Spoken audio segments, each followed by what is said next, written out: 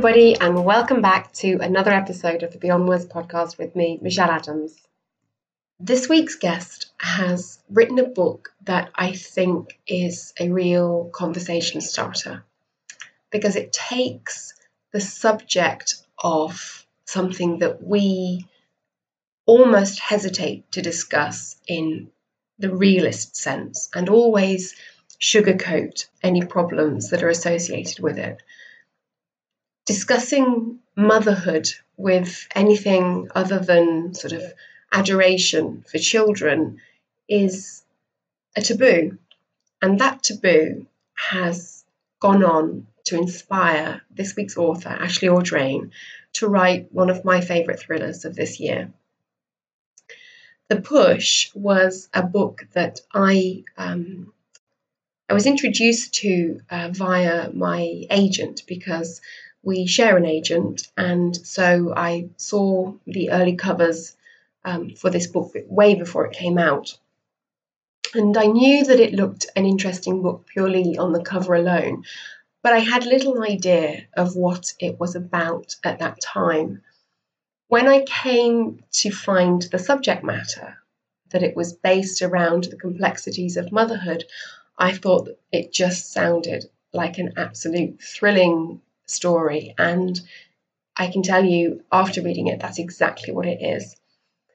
The Push is so unputdownable that I raced through it, and it's built upon very short chapters which just, usually at the end of the night when you're reading or whatever, you can say, well, I'll just finish this chapter. But when the chapters are only a few pages long, you keep pushing more and more chapters. And so, before I knew it, I'd got this book finished. It was absolutely breathtaking.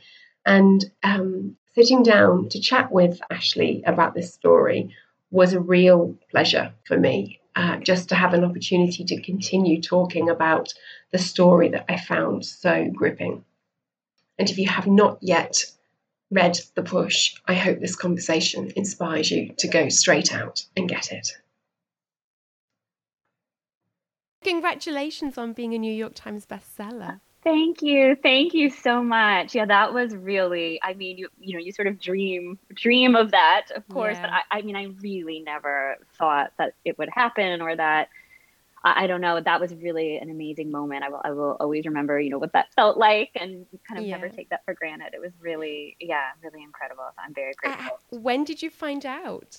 Oh, it was very funny because it was, so the book came out the first week of January. And so I think it's like, the way it works, it's like the week after, or maybe it's almost 2 weeks after, I can't remember now, but once they've had like the full tally week of sales. And I was, it's funny because in these, you sort of build these things up, and I sort of had forgot that it was like, it comes out Wednesday at 5:00. And so I had been distracted. I was doing other interviews that day, and I remember I was in my basement, so it was quiet because my whole family was home, and sort of doing, interviews and podcasts, and had sort of lost track of that point in time where I didn't even think it would be possible. Like, it wasn't even on my radar that my editor would call or tell me. But then she did call to tell me, and there was, a voicemail from her and emails once I got off the interview I was doing. And it was just wonderful. I think I screamed and was just like so happy, so thrilled. And then it was quite funny because I remember coming up and to tell my family, and to tell, as I said, I mentioned I have a son who's 6, so he sort of kind of gets it, sort of gets what's going on, but not quite. And it happened to be, actually, I live in Toronto in Canada, and hockey here obviously is a very big deal. Yes. The NHL is a very big deal. And it was the day that the NHL came back, the same day, the same night, was the very first NHL game that had resumed, in the pandemic. And so my son and my husband were so excited about the Toronto Maple Leafs playing their first game that night. And it all, of course, was happening at that same time in the evening. And so I came upstairs and said, told them the news about it. And my son said, "Oh, great. And the Toronto Maple Leafs are back tonight." And then everyone just sort of moved on to watch the hockey game. Nothing like a 6-year-old to bring you back to earth. Like, great, Mom, but there's more important things happening in this house. Yeah.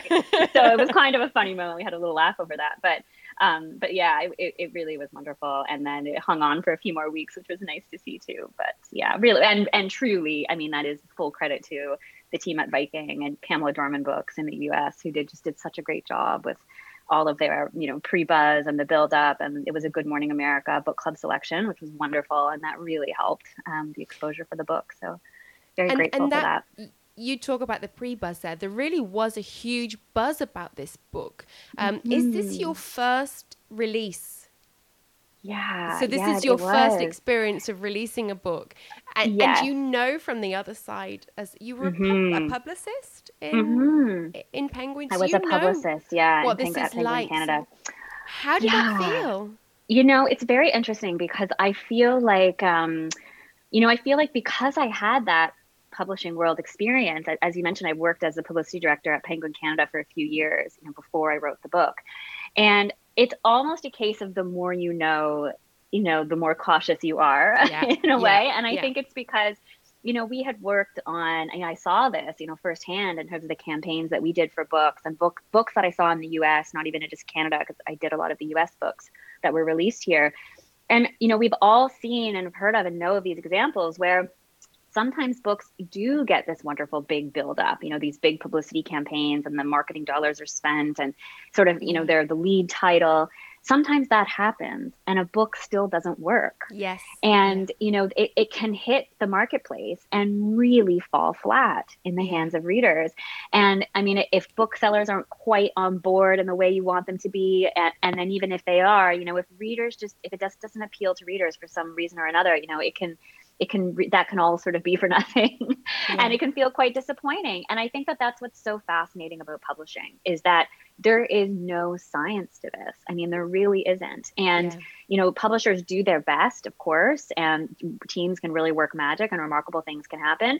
But often the books that really work are the books that kind of weren't supposed to work, and sometimes the books that have all this buildup are the ones that end up being, falling short of expectations. So I did feel a little bit like, I was so grateful to have all of that early buzz and all of that energy behind the book, but I always knew that none of it mattered until readers had the book, until it got into the hands of readers. And so it wasn't until then that I really felt assured of anything. So I think, that's probably a good thing. And that I think this whole way, my expectations have been very managed because of that firsthand experience of working in publishing.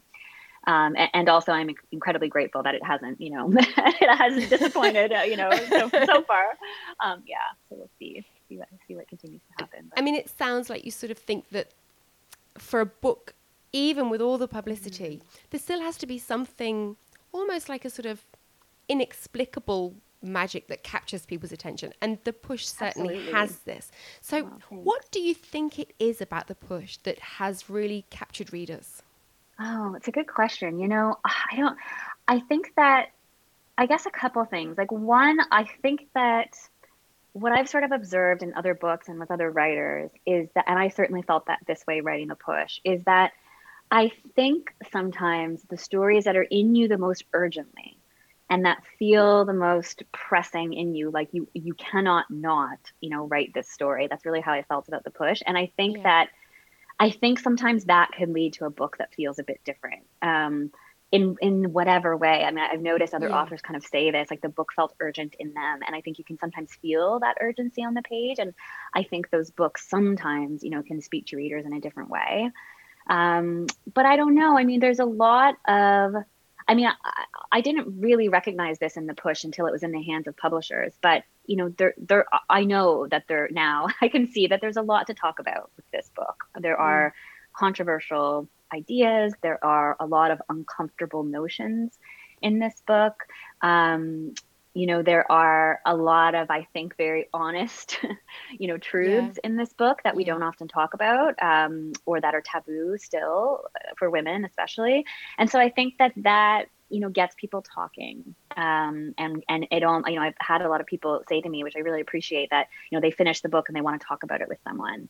And I think that, adds something to the experience of reading a book. And I mean, those are always my favorite books to read too, where you finish it and you think, oh, I want to give this to my best friend, or, it's somebody to read so that you can have that kind of a conversation. So, I mean, maybe that, but I think it's what you said before, that there is this thing in publishing, or what we were saying, there's this thing in publishing that, I mean, it really is an art and a science. It's this, you know, some books just work and some books just don't. And I mean, there are books that are phenomenons, you know, like the Gone Girls of the world, or, you know, Where the Crawdads Sing. There's, you know, there's so many books that are out right now that just have done absolutely phenomenal things, like true phenomenons. And I think those are the really, you know, special, exciting ones. Yeah. And I think for the push as well, there is that commonality that so many people can identify with some of the things that you're raising in the push. A lot of people can have experienced the feelings, not necessarily in exactly the same way, but that difficult thread that runs through parenthood that nobody ever wants to talk about. Well, the push talks about it, and it allows you to think about the things that you found difficult yourself. Yeah, definitely. It definitely goes there, and definitely, you know, the book was really an exploration, I think, of all of those, of all the things that we don't say and we don't talk about, and fear. Like, I think that this book really, you know, in hindsight, is really an exploration of all of these, you know, deep-seated fears about motherhood that I think most of us have. Yeah. You know, that and this, you know, I guess in a way I've sort of, poor Blythe, the main character, but I've given her all of these, you know, fears to come true. Yeah, and so I think that it's relatable in that way for sure. Well, we've talked a little bit sort of about what it's about now, but give me a sort of more in-depth synopsis of what The Push is. So Sure. for anyone that hasn't read it yet, that they know what to expect. Definitely. Yeah. So it's a book about a woman named Blythe, and she comes from a history of women who have struggled greatly with motherhood, you know, her own mother and her grandmother in particular. And she's very determined that she's going to be different, you know, that she will have a different experience of motherhood, and she will be, you know, the very warm, you know, present, engaged mother that she wished she always had. And so she and her partner, whose name is Fox, they decide to have a baby, and they welcome a daughter to the world whose name is Violet. But it's not long until Blythe starts to feel, you know, there is something wrong with Violet. You know, she is quite a detached and aloof, an angry little girl. And, you know, soon she goes to preschool and starts to act maliciously, you know, towards other children. And the problem, of course, is that her husband, you know, cannot see what Blythe sees. So he thinks that this is very much a result of the maternal anxiety that Blythe has carried for so long, you know, her stress about motherhood. And so they try to move on, and they have another child.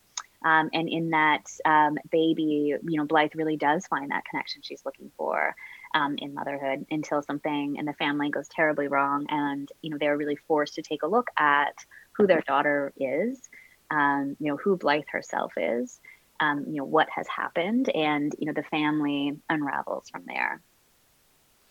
It definitely taps into a lot of motherhood fears and anxieties.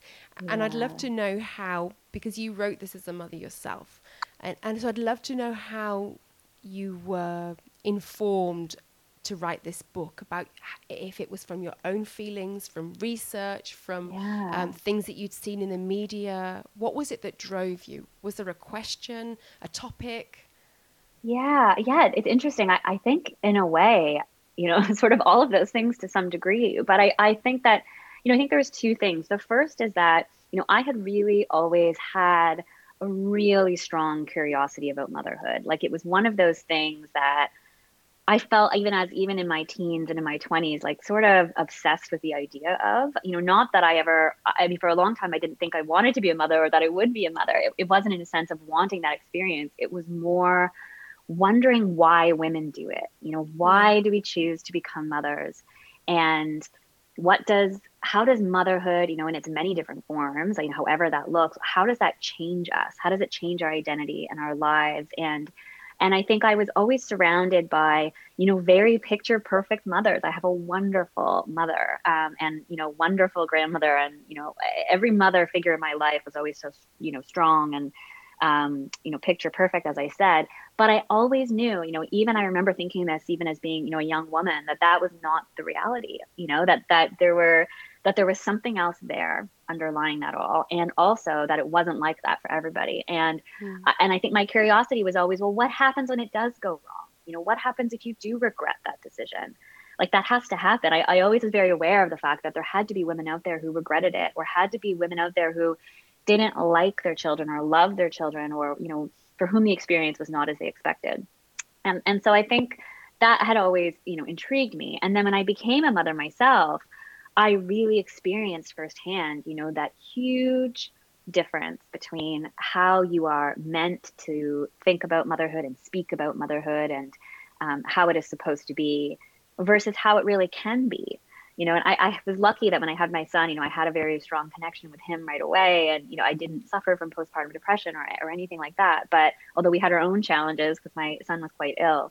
But really, I remember just thinking, like looking around at all my friends who were, you know, becoming mothers at the same time that I was, and just thinking to myself, like, wow, there is so much none of us are saying, you know, there is so much that, and there's so much that if we do say it, we feel such a sense of guilt and shame. And where does that come from?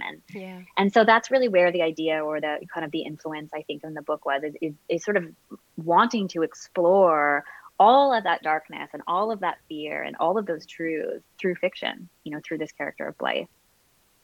It's really interesting to hear you talk about that because my daughter was also sick when she was born. And there was so many things that you sort of experience in that the stress of normal motherhood is kind of for certain things multiplied by 1,000. And you just, because it's a time when you question yourself so much, you're questioning, am I doing this correctly? Am I getting it right? And it's, you know, her life depends on me getting it right. So what if I put the nasogastric tube down into her lungs and drown her with milk at 3 o'clock in the morning? What am I going to do? So yeah, that fear and also, I guess, a sense of isolation that like, I really am on my own in this. Like there's nobody that can help me here. Like, what am I going to do if I don't get this right? You're right. Really came across in the book. Absolutely. And we really have that in common. It's true, that experience of having, you know, infants or young children with an illness. And with my son, he was 2 weeks old when he became very ill. And he was diagnosed with a chronic illness. And so he still has that, although he will live forever with his diagnosis. But it was really that first year or so of life that it was exactly as you were describing, you know, and I think you sort of think, I'm sure that you related to this as well, but you sort of feel like you know, should be able to provide certain things for your child and that they should come easy and natural. And I remember, I mean, you mentioned the nasal gastro tube, and, you know, my son had that as well. And then he had a G tube that went straight into his stomach through his abdomen. And that feeding, that whole process of feeding and nourishment and growth, I mean, for me was really difficult. I mean, the fact that, it was just this thing that was supposed to come so natural. You were supposed to feel, and it just wasn't happening, you know, for him at all. And everything was about every ounce that went in and how it, you know, it was just, we were in a whole different world of stress and anxiety. And I mean, I listened to your wonderful conversation that you had with Catherine May. I listened to on the one that you did with her on wintering with her. I think she's so wonderful as well, but she talks about that period of wintering that we, you know, all go through in some way or some another. And when I look back, for me, you know, the motherhood and the process of having him was not that, but dealing with his illness, you know, was certainly a period of that, and sort of coming, you know, really kind of having to sit with it and all of that. I mean, you know firsthand exactly how that all felt. And so, bringing that back to the book, Blythe's experience was so different than mine, thankfully. You know, I did not have the experience. Blythe is very much fiction. Her story is very much fiction. But at the root of it is that idea of expectation, you know, and that the expectation of motherhood and how you are, you know, what you go into it thinking that it will be like and what it is really like, and how challenging it can be when society has taught you that it should feel and look one way, and then it is another, you know. And so, I think we certainly have that in common with our experiences with motherhood. That kind of, it leads me on into another thing that I wanted to ask as well, which is about the other relationships in the book, because for me, it was those relationships and how Blythe was interacting with the other people in her life that actually were also so nuanced that it felt so real. I mean, we can talk about her mother-in-law, her husband, her own mother. And it was, you mentioned about expectations and what other people have expectations of mothers and what they should and shouldn't look like, or how they should and shouldn't behave. And the marriage in particular was so interesting to me. So talk to us a little bit about the relationship between Blythe and Fox. Yeah, thank you. Yes. So, I really loved writing about their relationship, as fraught as it was, as troubled as they They're a are. brilliant couple. Oh, They're thank like the you. friends that you know down the street. They're people that you can identify with. Oh, thank you. Yeah, it's interesting. When I started writing this book, it was, the voice of Blythe. I should say as well that the voice of the narration of the book, the voice of Blythe, is in this sort of hybrid second person, in a sense that, she is writing, as the reader, you feel like she is reading to you or writing to you, and she uses the word you quite a bit, and who she is writing to or who she is speaking to is her husband. And so this is very much sort of written like this sort of memoir or a letter of sorts written to her husband, whose name is Fox. And so it feels, and I never questioned that. It was always the voice in my head, and I just sort of went with it. And as I think that why that was is because I wanted the reader to feel intimately in this marriage. I wanted them to feel like they were right in the middle of exactly what it felt like, to be in this partnership. And so that was important to me. The book was always in that context. That was important to me, that the marriage be a big part of the book. And I think, like many couples, they start off feeling like they do really know and understand each other, and that they do have the same, expectations of life, and that they have very fair expectations of each other. And, Blythe goes into that knowing that she has this nervousness and this anxiety about motherhood. But he, like I think any good husband would do, at the beginning, he really tries to quell that in her, and he really tries to reassure her. And, he says things like we've all said to other people and people have said to us, you're going to be a great mother. Don't worry. You're going to be wonderful. Yeah. You're loving, you're nurturing, you're caring. Which is kind of the natural thing to say. And, she really deep in her heart, is very skeptical about it, questions that, and wants that to be true, but doesn't know if it will be. And in a way, I think that narrative around the things that he tells her and how reassuring he is almost makes it harder for her, to tell him the truth when things turn out to not be that case, because he is so convinced of it. And so, yeah, they I think ultimately, I mean, there are a lot of things that go on in their marriage that are very challenging, and we'll save those spoilers. But I think really it is that he has such a high expectation of who she should be as a wife and as a mother. And when she can't meet that expectation, he turns on her, or he sort of turns away from her, I should say. Yeah. And there is a lot. He sort of enters this place that eventually becomes sort of a gaslighting of her, in a sense that her truth and her reality is so inconvenient for him and for the life that he wants with this family that he really just shuts her down and doesn't want to hear it, and makes her feel like this is her problem and not his, because of what she believes about their daughter. And I think that the mother-in-law character who you mentioned, was important in a sense that it helps us to understand the life that Fox comes from. He comes from a perfect mother and a perfect wife, and he comes from a woman who really puts on the smile and doesn't ruffle any feathers and marches on with it, and the mother-in-law sort of gives Blythe that advice too, like, yes, this is hard for all of us, but you're meant to suck it up and, be the mother. This is your job.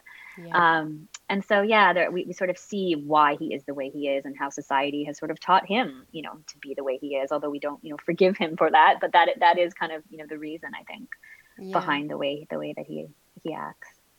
And the way they fall apart is so genuine. I don't think I'm spoiling anything by saying that it goes badly. Yes. But just so many relationships and marriages, they don't fall apart because there's one solid episode that everything sort of exploded. It just sort of chips away at the trust, the love, the connection.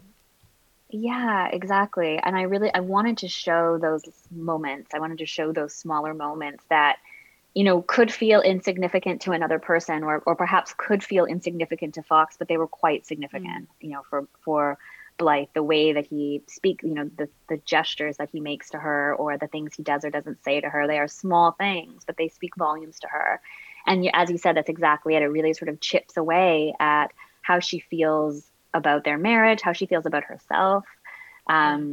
It is a slow march into, the place where they eventually get to. And there are, of course, other sort of bad things that break them. But But it's not just the one incident. You're right. Yeah. And I think that's the part I really loved writing about, about them, about their marriage, and the day to day, that kind of got them there. Yeah, the day to day. I love reading about day to day in novels, Yeah, especially me psychological too. thrillers, because it's always the day to day that impacts us the most. Yeah, I totally agree with you. Yeah, me too. So one thing I'd like to ask you about is how you prepared for writing about the loss of a child, because Blythe goes through something that is every parent's worst nightmare in losing a child. So how did you get to the point where you were, one, ready to write about that, and then getting through the actual drafting process to feel that you'd done it in the wonderful way that you did? Oh, thank you. No, it's a great question. And it's interesting because I think looking back, I mean, to be honest, I don't think I thought, too much about it at the time. And looking back now, I can sort of better analyze, sort of where my head was at then. But, I think part of it is that I didn't set out, oh, hi, you have a little visitor with you. We have a visitor. Hello. Hi. This is Ashley. You want to say hi? Hello. Come for a snuggle, a mid-podcast snuggle. That's so lovely. Yeah. You say hello this. Okay. Are you getting down? Or you want to sit there? So sweet. Okay. You want to use this? Okay. Perfect. I'll get you another one. So I'm swery. I totally. Oh my gosh, don't ever apologize. No, as I said, I'll probably have a visitor in a moment as well. So do not worry. Do not worry at all. Yeah, but I think, looking back, it wasn't always my intention. I didn't always know that there was going to be, this death of a child in the book. It wasn't something that I had, plotted from the beginning or sort of knew was going to happen. It really sort of more happened, more organically, sort of as I was writing through what Blythe's experience was. And I think that was probably a good thing, because there was no kind of, psyching myself up to do that. It was sort of just kind of, happened in the experience as I was writing. And, what's so interesting is that, even though I had, a son around that same age when I was writing, I didn't, now when I've gone back to read that part of the book, I find it more emotional and more upsetting than when I was writing it. Yeah. And I don't know if you have found this with your writing, but there is something less kind of upsetting about writing something like that than reading it. And for me, I think it's because you're in control. Really, as the writer, you are in control of exactly what is on the page and what is going to happen next, and the emotions and, every word. And so it feels a little more like an active thing than a passive, thing as the reader. And so, yeah, it is more upsetting now when I read it, or more emotional when I read it now than when I wrote it. And I also think too, like we were just talking about, I think that I was going through, my own challenges with motherhood and a darker side of motherhood. And I think there's something about, although I was not, did not experience, that grief or that death of a child, thank God. And hopefully never, we all, of course, every mother hopes they never do experience that. There was something a little cathartic about writing through such a dark thing, such a dark experience when you're having other dark experiences yourself. Writing can be quite cathartic that way. Yeah. And so it all felt not that extreme, or not that extreme, I guess, to be writing about that in a weird way. Yeah. I think that's true. I think sometimes you can approach a certain emotion from a different place. Yeah. And you can deal with your own story almost by just putting it into a different context. Yes, exactly. That's exactly what it is. That's exactly, I think, what the situation of writing through Blythe and her motherhood experience was like, for sure. Yeah, it's so interesting. Mm-hmm. It's nice to hear you say as well that the loss of the child was something that happened very organically during the writing process. What kind of plotter are you? How much did you know about this story before you set out to write the first draft? Yes, well, for the push, certainly I did not plot. I was not a very good plotter. I really didn't have much of a plan. I knew who the characters were. I think especially Blythe, but that, the core three of her family. And really it started very much just with those scenes, those, day-to-day scenes of motherhood and kind of what that looked like. And yeah, that was really the focus of it. And the plot, I remember getting to one point where I thought, okay, now I do need to stop and put a plot into place because I have no idea where this book is going at this point. And I don't know that was necessarily a good thing or a good idea, because I feel like in my revisions of the novel, I really had to focus on plot and on structure, and rewrote that many times, and the plot changed a lot. I mean, I think I was sort of working on the plot and the structure right up until, like, you know, the last rounds of edits, I would say, with my editors. So I think that was something I struggled more with, and, like, you know, character development. And, you know, I'm working on my second book now, and I tried to plot it more. I tried to, from the outset, put together more of a structure for what was going to happen. And I don't think that's really helped me, to be honest, because I'm still really struggling with structure and plot. And so I think that's probably just something I'll always have to really work on, is nailing that. Whereas the kind of the characters and the, you know, the themes and all that sort of come a little easier to me. So yeah. That's just like listening to myself answer the question. Oh, is it? Okay. Oh, good. Yeah. Okay. I was going to ask you, because you've written different kinds of books. I mean, with a thriller, I think most thriller writers probably plot out a little more, right? Because you have to worry about things like twists, and pacing is more important. So yeah, I wondered if maybe you did more of that too, in the thrillers that you were working on. I do and I don't. I think some books I know exactly what I want to happen, and it's just about finding the route through from A to Z kind of thing. But most books I really don't know. And the book I'm writing at the moment, I've written it.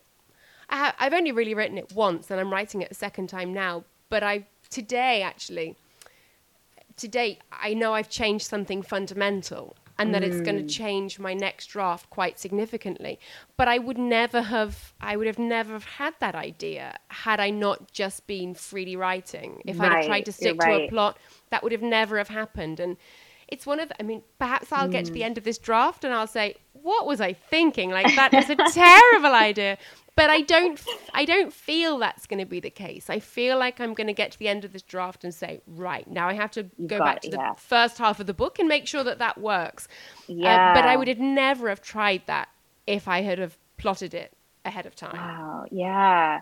It's interesting. I'm trying to remember. I had a conversation. I think it was Lisa Jewell, who said to, I mean, she obviously has written so many brilliant, you know, best-selling books in the suspense thriller category. And I think it was her who said she doesn't plot ever, that, like, she really just lets the book go. And I there is something about that too. And that if you want the reader to feel surprised, then maybe you as the writer have to also feel surprised. You know, I think there is truth to that for sure. When do you write normally? Do you write during the day when your daughter's at school, or what's your usual routine? My routine's changed a lot over the years, because I'm by sort of profession, I'm a trained scientist. So I used to work in a medical practice. And so I would write my books in between patients. So then it was much more sort of, I would have ideas that would constantly be percolating, and I'd try and get back to the computer to quickly get them down. Whereas now I write full time. So when she's at school, then I'm able to just work. But sometimes actually that's not the best way. There are times when I actually fill my days with other things, because I can't always write my way through a query, or, you know, I can't sit from 9 to 5 every day. It's a really nice idea, because if I could write from 9 to 5 well every day, I'd write 4 books a year. Yeah. Exactly. And I'd be doing really well. But it doesn't always work like that way. So I think you do with writing, even if you are able to sort of dedicate full-time hours, you do sort of have to be prepared to let it ingress into your personal time or your weekends, because sometimes the ideas come at inconvenient moments. That's right. Exactly. The motivation, the ideas, I mean, all of it. Yeah, it's interesting, because I think a lot of people, I mean, I think motherhood, you know, complicates that too, because your energy is not always so predictable, you know, and your schedule's not always, even when they go to school. I mean, I really found that too. I found that too. I love the idea of writing every day and having this really regimented, you know, system and such a good routine of that. But I've never been able to sink into that, you know, despite all of the writerly advice that is the best way to do it. I've just never been able to find that, you know, rhythm of every single day between a certain amount of hours. One day. It's hard. Yeah. It helps me to have sort of like if I'm writing a draft, it's got to be 2,000 words a day. That's kind of like my target. But it's not always possible to do something like that when you're doing something creative. Yeah, it is tricky. It's tricky for sure. Yeah, I've been doing like during the pandemic, it's been especially hard. I mean, I'm in Toronto here and we've had, I think like, I don't like more lockdown days than almost like any other city. Like it's just, we've been in Yeah. lockdown forever. We are still in lockdown now. And so You're school's been still in closed. lockdown at the We moment. still are. Oh. Yeah. And so school's been closed forever. It's been hard to like, there's nowhere to go to write. And so I'm literally always just trying to do work from this spot where I'm talking to you now here at the kitchen table with people home. And I mean, it's just not the same. You know, it's very difficult this year to kind of find any kind of inspiration or rhythm. You know, it's been hard. I've been trying to do early mornings, like wake up at 5 and write until my kids wake up, which I was in a good routine of that for quite a while, which was helpful. Like that was a good chunk of routine, I guess, Yeah. right? For as long as it Yeah. lasted. Yeah, something. It was something. I'm kind of a believer as well that even if you don't have the exact words that you want on the page, like you say, once you've got a book, you can start to mold it. It's a bit like having a lump of clay. Without the clay, you can't mold anything. But exactly, less once daunting, it's written. sure. Yeah, because there are those different phases. There's the phase of writing the rough draft. You know, the first rough draft is just a totally different mindset than the revision mindset. You know, yeah, you're right. Yeah, right. And so, are you managing to write at the moment much? Have you got a second book written? Are we going to be seeing that? I hope so. I hope so. Yes, no, I am. I'm working on my second book now. And I was lucky because I had quite a long stretch between when the book deal was done, like it was a 2-book deal. So when that was sold versus when the push came out was 18 months. So that was quite a long period of time. And so, you know, through that, through those 18 months, I was, of course, working on revisions of the push with my editors and getting it ready. But I also had a chunk of time where I could start working on the second book before this book came out, which was really helpful. So I had a sort of a rough first draft done by the time the push came out. And then I've been working, since the push came out, I've been working on a first revision of that. And now I'm working on kind of a second revision to focus on some other changes. So yeah, I think I wish that I had more time and focus, like I think just mental and physical space, you know, to work on things right now. I'm looking forward to hopefully the fall when things kind of get back into a better place. But I've really loved working on the second book. I mean, it's about a lot of the same themes as the push. It, you know, tackles motherhood and marriage, you know, although in a different way. And in a way, I think, you know, as distracting and overwhelming as, you know, the past year or so has been, it's also been really nice to have this thing to be working on, you know, this new project to be during the moments where there is time and space. It's been nice to have something to, you know, focus on. And that's been nice in a way. I think we've all needed it, but so many people have struggled to find that sort of, like in your instance, it's been time. I've spoken to other writers who said they've just found it really hard to find anything creative or, and I know for myself, like, I just feel like we were talking about having a holiday, which in itself is just wild. Like even talking about having a holiday, but we are. So yeah, we're saying, you know, maybe we can just head over to Greece and test how things are. We've all been vaccinated now, so you know, you feel like you have to travel. And for me, I realize that without doing these normal things, I don't have the same curiosity about the world. And it's that curiosity, seeing things, even simple things like tiling or the sun or flowers. These are the things that give me my ideas.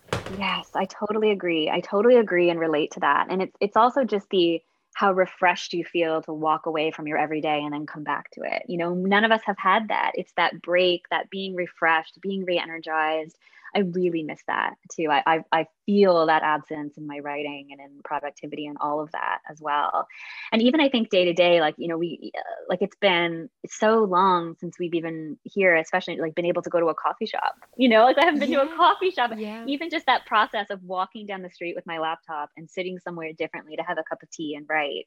I mean, it sounds like such a small, simple thing, but it really changes, I think, the way, like your mental state and the way you approach the page and the buzz of strangers around you and all of that. I mean, all of that really contributes to what you bring when you sit down to write, you know? And so, yeah, it all really matters, I think. Although, you know, there are some writers who say, well, you just can never be precious about that. You have to just be able to write anywhere, every time, anytime. And there is that too. But I think there's the ideal state of where do you feel your happiest writing, you know, and it's often not at your same, you know, same spot in your house with, you know, 3 other humans running around. Absolutely. And also just we've all been through the same thing this year. It's probably the first time we've all across the whole world been experiencing the same thing in a different way. And we've all had the same emotions and experienced the same kind of fears about where's our job gone? Where are our friends? Are our family okay? Have we lost anybody? And it's very hard, I think, to maybe sort of explore other more nuanced emotions other than just being totally stuck in the fear of what we're doing. Yes, that's exactly it. That's exactly it. We are all in this very particular, I think, emotional state this year, you know, fueled by the news and fueled by the anxiety, and it's very different. We were all sort of changed by that right now, and it's going to be so interesting to see how that reintegration, you know, back into a somewhat normal life, you know, over the next 6 months, especially. I mean, like you said, going on a holiday for the first time and being able to go to the coffee shop or even like have a real like interesting face-to-face conversation with somebody, you know, is also that, you know, you might have met weekly before for a coffee or something, like even getting that back, because you're right, it's the ideas and the sparks and the conversations you overhear, all of that, you know, makes its way into your writing, right? Absolutely it's exactly that, just a sort of pulse of normal life. Yes, exactly. And so just tell us, the paperback is going to be out surely soon. Yeah, I think the plan is in the new year. I think the paperback will be out. So that will be exciting. Yeah, it'll be another sort of exciting moment in this. Yeah. So I think January, February. Okay. And a second book we could expect when? Yeah, I don't know. I think they're still deciding on the date for the second book, but yeah, I don't know. I'm not sure. I mean, I guess they'll have to sort of work backwards and where we're at right now. So hopefully I can deliver it not too far into the future, and then they can kind of get their publication schedule set. But yeah, I don't know. It'll be fun to see. It'll be exciting to see when it all rolls out again. It'll be fun. I mean, there are 1,000 other things I'd probably like to ask you, but I'm very conscious of the time and how sort of thankful I am that you've shared some of your very precious time at the moment with me to chat about The Push.